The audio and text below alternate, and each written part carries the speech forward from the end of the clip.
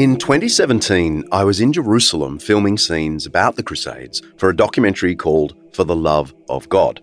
There's a link in the show notes. We were given permission to film at the Al-Aqsa Mosque, the third holiest site in Islam, which sits on the massive plaza known as the Haram al-Sharif, or Temple Mount. Sharing the plaza is the Dome of the Rock. That's the beautiful golden dome that appears in every Jerusalem postcard. Almost 30 American football fields would fit into this giant 150,000 square metre open-air court. On July 15th, 1099, something like 10,000 European crusaders burst through Jerusalem's protective walls. They marched through the narrow streets of the city and fought anyone who resisted. They made their way up to the Haram al-Sharif, where they discovered thousands of residents cowering in fear, hoping against hope that their sacred precinct would provide them with protection, practical or divine. But these fighting men, these pilgrims as they called themselves, had been marching for 2 years. They had journeyed 2,000 miles from France to Jerusalem. They had been besieging the city for a month. They were not about to let a victory go to waste. The Crusaders whipped themselves up into such an unholy frenzy that they slaughtered men, women, and children. They threw some victims over the plaza's high walls to their deaths 3 stories below. They butchered the rest with swords, daggers, fire, arrows, and spears. They even gave chase to those who'd climbed the roof of the Al-Aqsa Mosque and had them killed on the spot. The blood reportedly filled the great promenade between the mosque and the dome. We have eyewitness accounts of the events. With gruesome glee and obvious exaggeration, Raymond of Aguirre, a leader of the First Crusade, wrote about this fateful day in the Ides of July. His director Mark putting on his best Raymond. But now that our men had possession of the walls and towers, wonderful sights were to be seen. Some of our men cut off the heads of their enemies, others shot them with arrows so that they fell from the towers. Others tortured them longer by casting them into the flames. Piles of heads, hands and feet were to be seen in the streets of the city. It was necessary to pick one's way over the bodies of men and horses. In the temple and porch of Solomon, men rode in blood up to their knees and bridle reins. Indeed, it was a just and splendid judgment of God that this place should be filled with the blood of the unbelievers, since it had suffered so long from their blasphemies. The next day, 16th of July, the pilgrims held a Thanksgiving service in Jerusalem's Church of the Holy Sepulchre, just 500 metres away from the site of the massacre the day before. Again, Raymond of Aguirre tells us, "How they rejoiced and exulted and sang a new song to the Lord. This day, I say, will be famous in all future ages, for it turned our labours and sorrows into joy and exultation." It's a confronting fact of history that a church originally designed to mark the place of the unjust and brutal crucifixion and resurrection of the humble man from Nazareth became the venue of jubilant songs and prayers to celebrate a ruthless military victory in Jesus' name. I had to stand in the sacred plaza outside the Al-Aqsa Mosque and retell these horrible events to camera over and over until I got them right. And in my eye line was our Muslim guide, and she was disturbed. This brutal slaughter marked the end of the First Crusade. They had recaptured Jerusalem and parts of the Holy Land. They'd regained control and care of the Church of the Holy Sepulchre, probably medieval Christianity's most sacred site. Most of the Crusaders packed up and went home, bolstered in their belief that God had been with them and given them this great victory. Job done. So why the need for a second crusade, or a third, fourth, or fifth, for that matter? I'm John Dixon, and this is Undeceptions.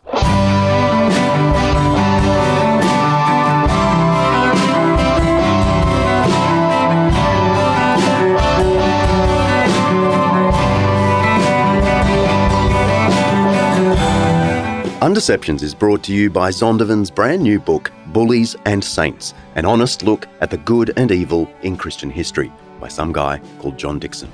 Every episode, Undeceptions explores some aspect of life, faith, history, culture, or ethics that's either much misunderstood or mostly forgotten. With the help of people who know what they're talking about, we'll be trying to undeceive ourselves and let the truth out. This is the second in our two-part series on the Crusades, and we're speaking with the incomparable Christopher Tyerman, Professor of the History of the Crusades at the University of Oxford. In the English-speaking world, there's probably no more widely recognised expert in the field. Now, if you missed part one, stop now and find it in your podcast app. We'll wait here for you, won't we, Mark? Indeed, we will.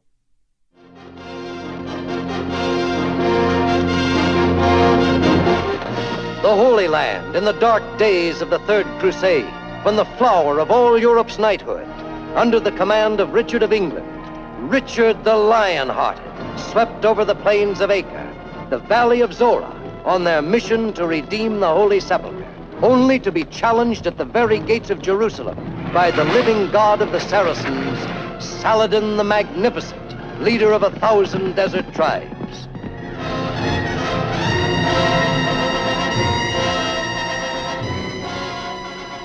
That's the 1954 epic King Richard and His Crusaders, starring Rex Harrison, Virginia Mayo, and George Sanders.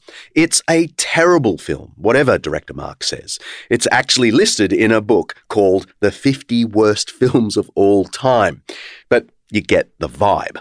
The Third Crusade is painted as an adventurous romp with figures like Richard the Lionheart on one side and Saladin the Magnificent on the other. The Second to the Fifth Crusades take place on and off from a generation after the First Crusade, 1145 to be precise, for about 80 years until 1229.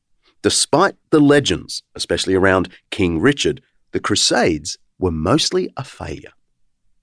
I want to ask you to do the impossible. Can you sum up the success or otherwise of the Second to Fifth Crusades? Well, I think the obvious answer in terms of taking Jerusalem or achieving military success in the Near East, if you look at other crusades, it's obviously less successful. The Second Crusade, en route, some crusaders take Lisbon from the Moors in what's now Portugal, but in the Levant itself, their attempt to take Damascus fails. So, in a sense, the geopolitical balance in the Near East is not influenced by the Second Crusade. The Third Crusade, 1188 to 92, takes place after Jerusalem has been lost to Saladin, and Saladin was the most famous of Muslim warrior heroes. He defeated Crusader strongholds, recaptured Jerusalem, and then successfully defended it against the Third Crusade. When he took Jerusalem in 1187, Saladin planned to avenge the slaughter of Muslims from the First Crusade back in Jerusalem in 1099. But the Crusaders surrendered, and Saladin spared them. And almost all the Western Christian settlements in the Levant had been overrun. Not all, but the vast majority. The Third Crusade succeeds in reconstituting a more or less viable Western Christian enclave in Palestine and southern Syria. It creates, in a sense, a two-state solution to the Palestinian geographical political position. The coastal ports are largely retaken, small amounts of the hinterland. Jerusalem is not. So there is a limited success. However, this enclave does actually survive for another century until 1291. The Fourth Crusade, some of the Fourth Crusade goes to the Holy Land, and there's a small campaign in Egypt that doesn't achieve much. The bulk of the crusade goes to Constantinople, where it thought that the Greeks would then subsidize the campaign further on to the Holy Land. It doesn't work out like that. So one of the It really doesn't work out like that. This Fourth Crusade is a debacle. Along the way to the Holy Land, officials decided to attack Constantinople itself. This was a Christian city. This was the city that had asked for help in the first place to get the whole Crusader thing going. The Crusaders took the city and plundered it. This is just one of the many shocking departures from the principles of just war. Back in the First Crusade, one of the main preachers was a monk known as Peter the Hermit. He rallied thousands of Europeans to head to Jerusalem, but along the way to the Holy Land, he and his men engaged in wholesale slaughter of European Jewish communities along the Rhineland. Partly for their supposed responsibility for the death of Christ centuries earlier, partly for their alleged complicity in Muslim attacks on Christian sites, and perhaps partly just for fighting practice. Anyway, back to the Fourth and Fifth Crusades. So one of the consequences of the Fourth Crusade, 1202 to 1204, is that you have French lords taking possession of estates and regions in Greece. And these last for a century or so in various forms. Constantinople is held by a Latin emperor from 1204 to 1261. The Fifth Crusade, 1217 to 21, is a massive affair involving regular detachments going from Western Europe to the Eastern Mediterranean, where they attack the Nile Delta and take the port of Damietta, which they hold for a couple of years. Egypt is seen as the key to the Levant, which it is, in terms of population, in terms of the economy, in terms of commerce, etc., etc. Without Egypt, you can't really hold southern Palestine. That was the theory. So you have, essentially, for 4 years, you have a Western European army in the Nile Delta. But in the end, military defeat means that they have to evacuate, and therefore it achieves more or less nothing. So you have these repeated failures. How the Western authorities deal with this is, of course, they say, well, it's all because of sin. And failure is because we aren't worthy enough.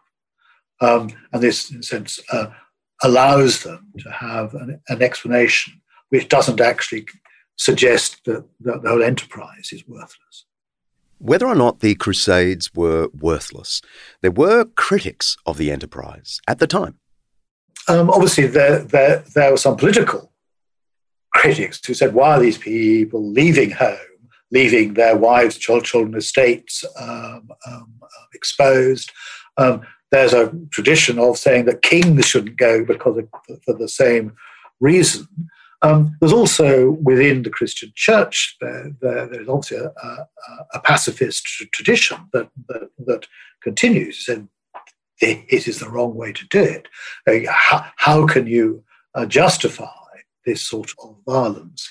And certainly in the 13th century, you have a number of intellectuals, particularly amongst the friars, the Dominicans and the Franciscans, who say that actually you've got this the wrong way around, that by attacking Islam in this way, or attacking Islam in this particular region, because the Crusades are not necessarily against all Islam, they're to recapture the Holy Land. They say, well, this is the wrong way to do it, because all you're doing is you're antagonizing. What you do is to convert. Here is where I get to introduce you to Francis of Assisi, the founder of the Franciscan Order and the namesake of the current Pope Francis. Francis was one of the most charismatic and influential clerics of the Middle Ages. He journeyed to Egypt in 1219, warned the Crusaders they were destined to fail, and insisted that God wanted to convert the Muslims through his simple persuasion. He somehow convinced the Crusader authorities to let him venture into enemy territory to preach the gospel of Christ's death and resurrection to the Sultan Al-Kamil himself.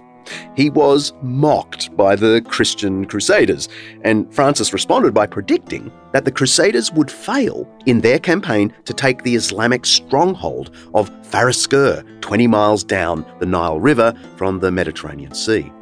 Whether a lucky guess or something else, he was proved right in August 1219. As a result of this successful guess or prophecy or whatever it was, Francis was given permission to cross over into enemy territory and plead with the Islamic forces to become Christians and make peace. The Crusader leadership made clear, though, that they were washing their hands of it. Over several days, Francis of Assisi attempted to convert the Muslim army. Sultan Al-Kamil received Francis cordially at first. He was given a large audience, and Francis made his case through translators on behalf of the Christian faith. The Sultan's religious advisors gave a response, and Francis was invited to embrace Islam. When it became clear that Francis had no intention of becoming a Muslim, and indeed that he was trying to convert them, the Sultan's advisors recommended that Francis, along with the poor monk colleague that he'd brought with him, be executed for preaching against Islam. After being insulted and beaten and receiving threats of torture and death, Francis was dismissed by the Sultan, lucky to escape with his life. Like the Crusades themselves, Francis's attempt at evangelization of the leading Muslim warrior in the world was a failure.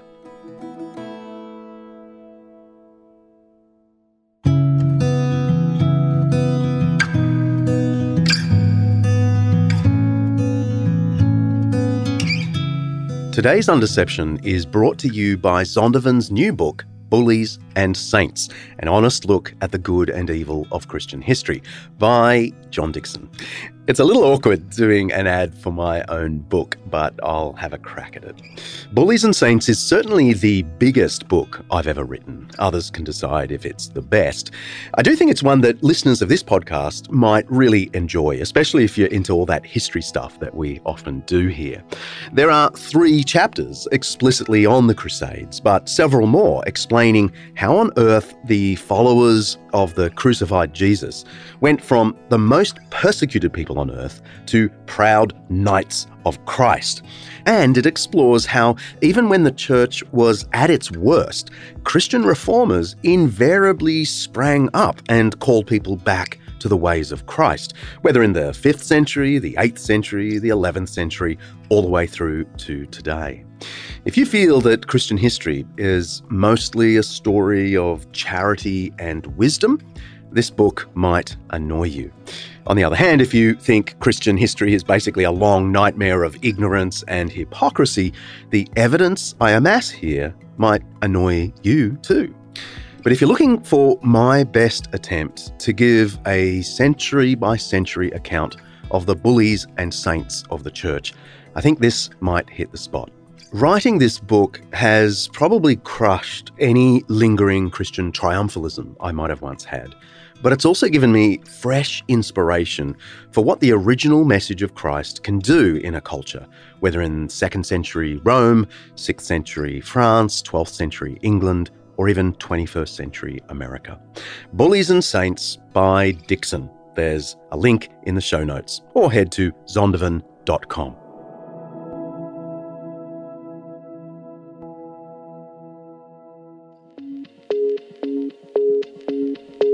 In Zambezia province, Mozambique, Anglican Aid's Waterworks campaign is improving the standard of living for over 5,000 rural villages, including 62-year-old Louisa. Louisa had 5 daughters, but she has lost 3 of them. One was attacked by a crocodile while at the river collecting water, and 2 others died of cholera, which could have been prevented had they had access to clean water.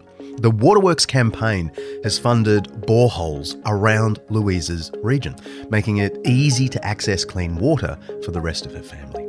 You can help make this happen in more places. Please head to waterworks.org.au. waterworks.org.au to learn more about how the Waterworks campaign works, and you can donate there. And I urge you to do it today. You can find more in our show notes.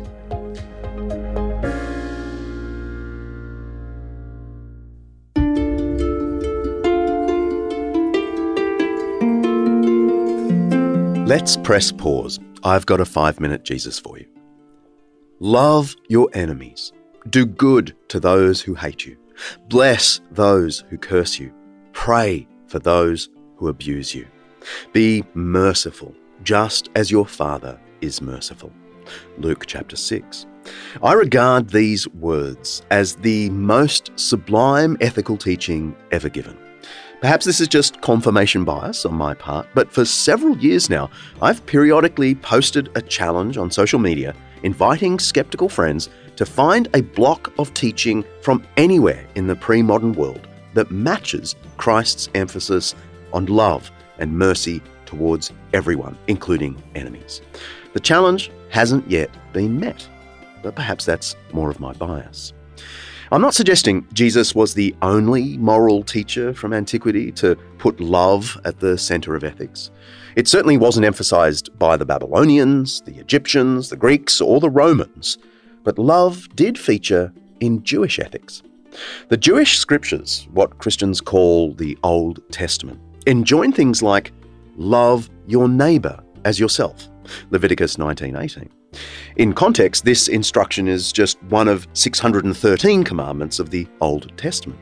But one influential teacher from just before Jesus brought this love command to the fore. Rabbi Hillel, 1st century BC, characterized his Judaism as, quote, loving peace and pursuing peace, loving people and drawing them near to the Torah, God's instruction. A humorous story, admittedly written several centuries after Hillel's death, is told about a certain heathen, a Greek or Roman, who wanted to become a Jewish proselyte or convert. He first went to another famous rabbi of the period called Shammai, but he didn't have much luck. So he went to Hillel and got a delightful answer. Here's the text. On another occasion, it happened that a certain heathen came before Shammai and said to him, "Make me a proselyte, on condition that you teach me the whole Torah while I stand on one foot." Shammai drove him out with the builder's cubit, a big stick, which he had in his hand. When he went before Hillel, he made him a proselyte. He said to him, "What is hateful to you, do not do to your neighbor. That is the whole Torah. The rest is commentary. Go and learn."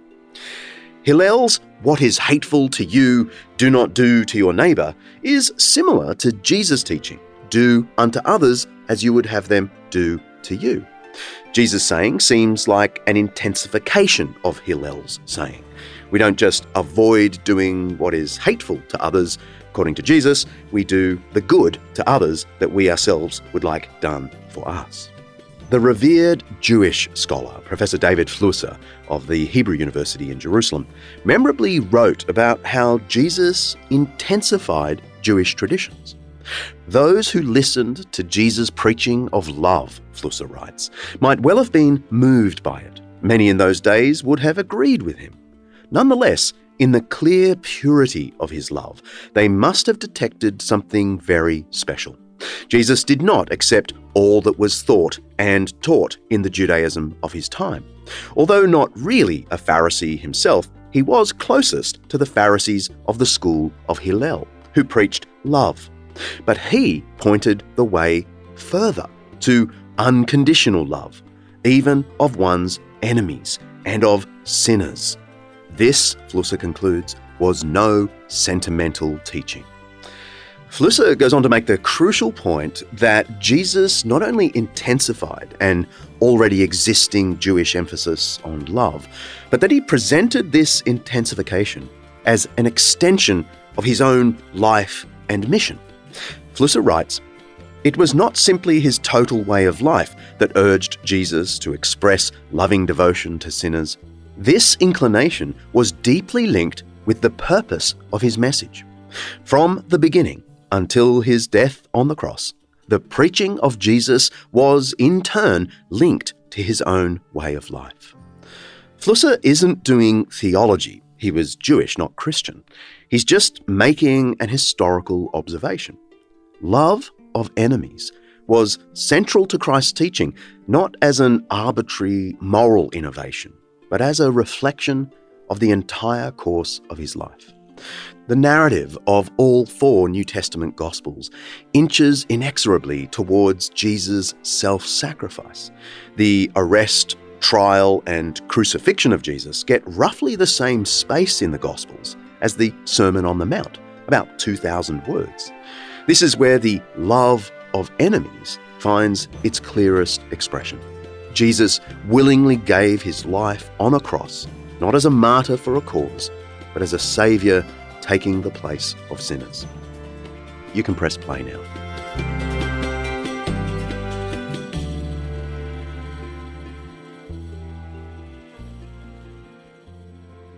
One common view is that the Crusades eventually come to an end because Europe became more secular and enlightened, and therefore more peace-loving. Once we sidelined religion a little, Europe became more peaceful, and the Crusades disappeared. Is that what accounts for the demise of crusading, in your view? Well, I think it's quite hard to see the 16th, 17th, and 18th centuries as time of European peace. I think that's Enlightenment, arguably, the wars, the French Revolutionary Wars, Napoleonic Wars, I think that's a myth, let alone the secular 20th century, which is a century of mass carnage. So I think one has to discount that view. But also, of course, there's another great change, the Reformation, the reforms of the 16th century. One, Luther's great attack on the Roman Catholic Church is to do with indulgences, is to do with the Roman Catholic penitential system, at the heart of which is the crusade. By the end of the Middle Ages, you can take the cross, you can redeem it for cash, you can buy a crusade indulgence. Some of the earliest printing are indulgence forms that Gutenberg produced in Mainz in the 1450s. But this was big business for the church. The attack on the Roman Catholic penitential system inevitably attacks indulgences, which are crucial to the religious appeal and the spiritual appeal of the Crusades. The Crusades are specifically targeted by Protestant apologists. Holy war isn't. They think, okay, you can fight the Turks and God will be on your side, but the ideological underpinning of the Roman Catholic penitential system is critiqued by Protestants, but also by Catholic reformers. Crusades still continue. The cross, you can take the cross. Some individuals are taking the cross right into the early 18th century, but as a weapon of geopolitics, it dies out partly because it's poor business and partly because it's no longer business.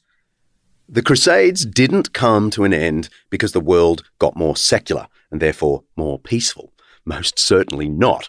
The appetite for crusading, for waging war as a way of purchasing forgiveness from God, diminished because Christians themselves began to speak out against it. There was a reform within the church, from the newly formed Protestants, but also from some within Catholicism. As at other moments in history where the church has committed or has been complicit in atrocities, other Christians rise up, point to the Gospels, and condemn people for their way of life. Throughout history, there's been this self-reforming spirit within Christianity. It, of course, goes back to Jesus' own warnings about religious hypocrisy and calling for self-assessment. And this is a new kind of evil, and we understand, and the American people are beginning to understand. Now, this crusade, this war on terrorism, is going to take a while. and the American people must be patient. That was President George W. Bush giving an answer to a journalist on the South Lawn of the White House on September 16th, 2001. That's just 5 days after the horrible coordinated terrorist attacks on the United States organised by Al-Qaeda. He was heavily criticised for using the term crusade, a term which, as the Wall Street Journal put it, is shorthand for something else, a cultural and economic Western invasion that Muslims fear could subjugate them and desecrate Islam. What can be said about how the Islamic world told the story of the Crusades, both back in the time when the Crusaders tried and failed, and in the modern world? Well, at the time, the contemporary Muslim writers saw, once they had assimilated this, was rather different from their relations, say, with the Byzantines. Anger, resentment, fear, hostility, ideas about jihad, which were more or less dormant, were revived in the Near East as a way of consolidating political opposition and uniting. Leaders used the jihad against the Crusaders as a way of asserting political power. Saladin, a great sort of parvenu and usurper, legitimized himself by using jihad rhetoric. So you then, of course, have a sort of triumphalism that we threw them out. We got back the Haram al-Sharif, we got back Jerusalem. We then, 100 years later, finally expelled them from the Dar al-Islam. And that's a story of success and triumph. The attitude, of course, then changes, where from the 18th century onwards, and particularly in the 19th century, Westerners, after Napoleon and all that, start repenetrating the Eastern Mediterranean.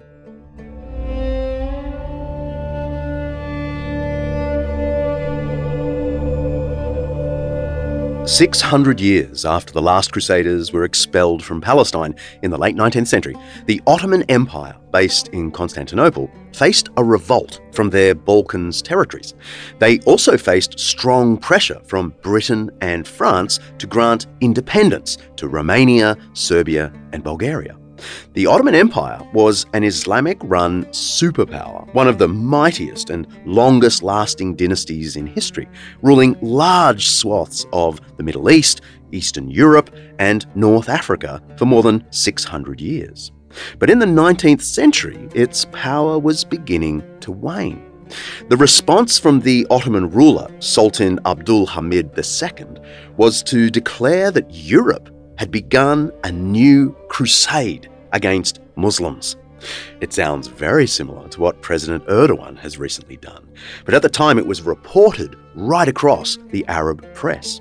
A few years later, the first Muslim history of the Crusades was written in 1899. The author, Sayyid Ali al-Hariri, cited the Sultan in his introduction. Here it is. "Our most glorious Sultan, Abdul Hamid II, has rightly remarked that Europe is now carrying out a crusade against us in the form of a political campaign." This was something completely new at the time, but the idea really caught on. Western bullying of the Islamic world, which has been far more effective in modern times than it ever was in Crusader times, was now called crusading. Here's the irony.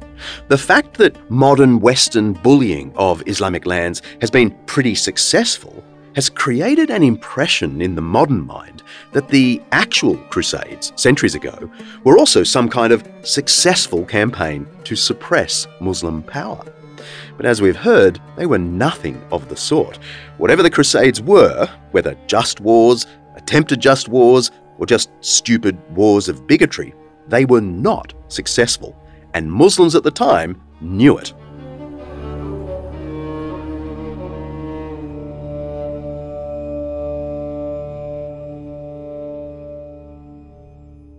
And so suddenly the attitude to the Crusades becomes more one of reminding people of the insult, the intrusion, but with a tinge sense of victimhood. Instead of triumphalism, you have a sense of victimhood. And if you look at these sort of textbooks, school textbooks, all slightly different in the Lebanon or Egypt or Syria or Iraq, you have this discourse of insult and victimhood, despite, of course, also the element of triumphalism. And the conundrum is, how come we won the Crusades? How come these bastards are back, as it were? And it's very salutary to look at the Crusades from modern Egyptian or Syrian academic perspectives, and see how peripheral this was. The vast majority of Islam is not included in the Crusades. This is a peripheral activity that ultimately fails. The great triumph of the Ottoman Empire totally overshadows it. But nonetheless, there is a modern view that can't simply be we won, but is informed by, in a sense, somehow, since the 18th century, they've got back at us in a subtler but more sinister way. And so it's woven into a modern discourse of exploitation and victimhood and resentment. The resentment is, in a sense, constant throughout, which is not entirely illegitimate, it seems to me. Most major wars in history leave an indelible mark on the winners and the losers. Resources change hands, ideologies are promoted or quashed, and new borders are drawn up. This can't really be said of the Eastern Crusades. With the exception of the island of Cyprus, which fell to Richard I in 1191 and has been Western and Christian pretty much ever since, the Western crusading in the Holy Land has left few traces.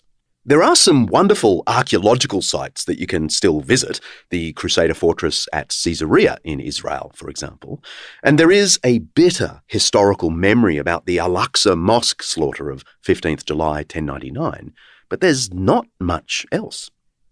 Not much else, that is, of the historical significance of the Crusades. How the Crusades are invoked in modern propaganda for various causes, both East and West, is another matter altogether. What lasting impact then, if any, did these Eastern Crusades have on the world, on Europe, on the Middle East? I think more generally, what we were talking about right at the beginning, the Crusades have left historical memories, historical myths that still exert power. That the way in which jihadist groups can talk about the Crusaders as current Westerners, the way that they ironically and historically describe the state of Israel as, in a sense, akin to Crusaders, which is obviously bizarre. So there is a present legacy of the Crusades, which is why I feel that it's probably important for discussions of the Crusades to be based on historical evidence and interpretation, rather than the crude stereotypes of populist propaganda, because lives matter and people are in a sense at risk by misunderstanding what the Crusades were. There is almost... This propaganda can be seen in many quarters. In Osama bin Laden's declaration of jihad against the United States, he referred to Americans as crusaders. Then there's the manifesto of the lone gunman who murdered 51 people worshipping at mosques in Christchurch, New Zealand in 2019, which actually quoted Pope Urban II, the instigator of the First Crusade. And the guy carried guns daubed with references to Crusader battles. And producer Kaylee tells me that the masthead of a prominent white supremacist website, she's seen the pictures, that's how committed she is to research for this program, contains a cartoon image of a Crusader knight with the phrase Deus Vult, God wills it, the very thing that kicked off the First Crusade. The stereotypes, either the bad Crusaders and the good Muslims, or the bad Muslims and the good Crusaders, are completely misleading and highly damaging if taken seriously, and of course can be whipped up by populists on all sides, whether you have jihadists on one side or right-wing evangelicals in the US on the other.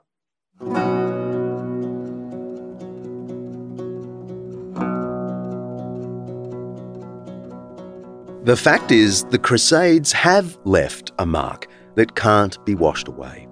The most long-lasting impact of the Crusades has little to do with borders, Middle Eastern politics, or the relative size of the world's two largest religions. The real legacy of the Crusades is the way they stand as a symbol in the modern world of the violent dark ages of the Church and the Church's all-too-human capacity for dogma, hatred, and violence toward enemies. I don't actually think the Crusades were all bad. I think, at least initially, they were in large part about defending other Christians and halting the march of Islam. But no one can deny the Crusades often morphed into debased campaigns of hatred, brutality, and greed. Militarily, they were unsuccessful. Spiritually, they were an abject failure.